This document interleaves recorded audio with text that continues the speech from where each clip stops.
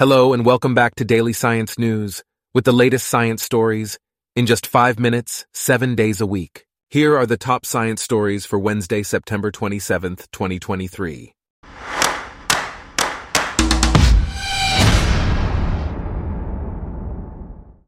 Today's episode is brought to you by Blogcast, your personalized audio feed, available on iPhone and Android. First off, the birth of the North Atlantic Ocean 55 million years ago is believed to have caused rapid global warming, according to a new study. Scientists have discovered that methane released from hydrothermal vents during this time would have escaped directly into the atmosphere, leading to the warming. Although the Earth eventually recovered, it took many millennia for the climate to cool down again.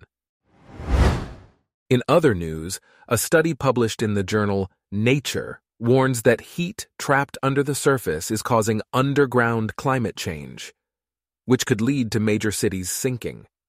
This phenomenon is different from climate change caused by greenhouse gases in the atmosphere. Transportation Secretary Pete Buttigieg has emphasized the need to address this issue to protect public health, building structures, and public transportation. The study suggests that thermal insulation can be installed underground to mitigate waste heat and prevent these problems. Moving on, NASA's upcoming mission to return samples from Mars in collaboration with the European Space Agency has received an evaluation from the Independent Review Board. The IRB has provided 59 recommendations, mainly due to budget concerns. NASA has established a team to address these recommendations and will delay confirming the official mission cost and schedule until after the completion of the review. Meanwhile, NASA's atmospheric waves experiment has successfully completed critical space environment tests. AW aims to study atmospheric gravity waves in Earth's atmosphere to better understand the connections between terrestrial weather and space. Scientists hope that the knowledge gained from AW will improve communication forecasts and allow for better planning of contingencies. In a recent development, debris has been found on the OSIRIS-REx asteroid sample canister, prompting NASA scientists to carefully disassemble it at the Johnson Space Center in Houston.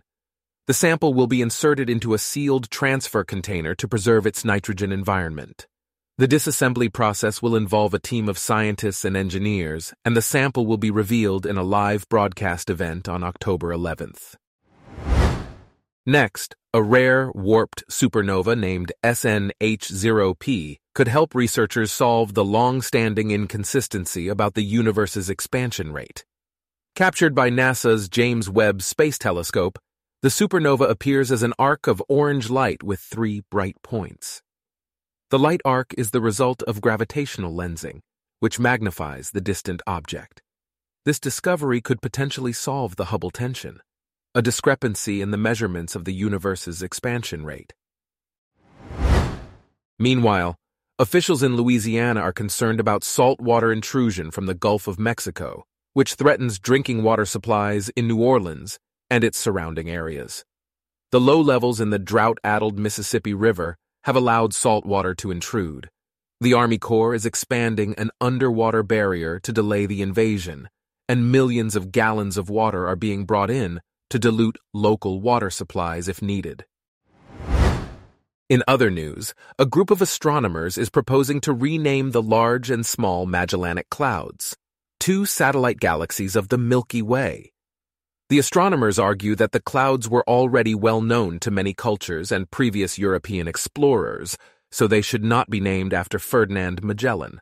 The proposed name change is being discussed with the International Astronomical Union. On a different note, the Einsteinturm in Potsdam, Germany, has been renovated and reopened. Built between 1920 and 1922, the tower was designed to substantiate Albert Einstein's theory of relativity. It has been sealed to fix cracks, cured of dampness, and its roof has been saved. The tower is still in operation as a solar observatory today. Lastly, satellite imagery has revealed that fairy circles, strange, polka dot-like patterns of barren Earth, are more widespread than previously thought. These circles have been found in up to 263 sites in 15 countries across 3 continents. The origin of these circles is still debated among scientists, and further fieldwork is needed to determine if the newly identified circular patches are true fairy circles. Our top science stories for today are brought to you by Blogcast, your personalized audio feed. Download the free Blogcast app on your iPhone or Android today.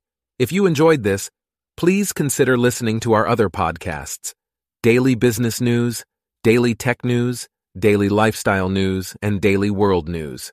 Thanks for listening. Blogcast.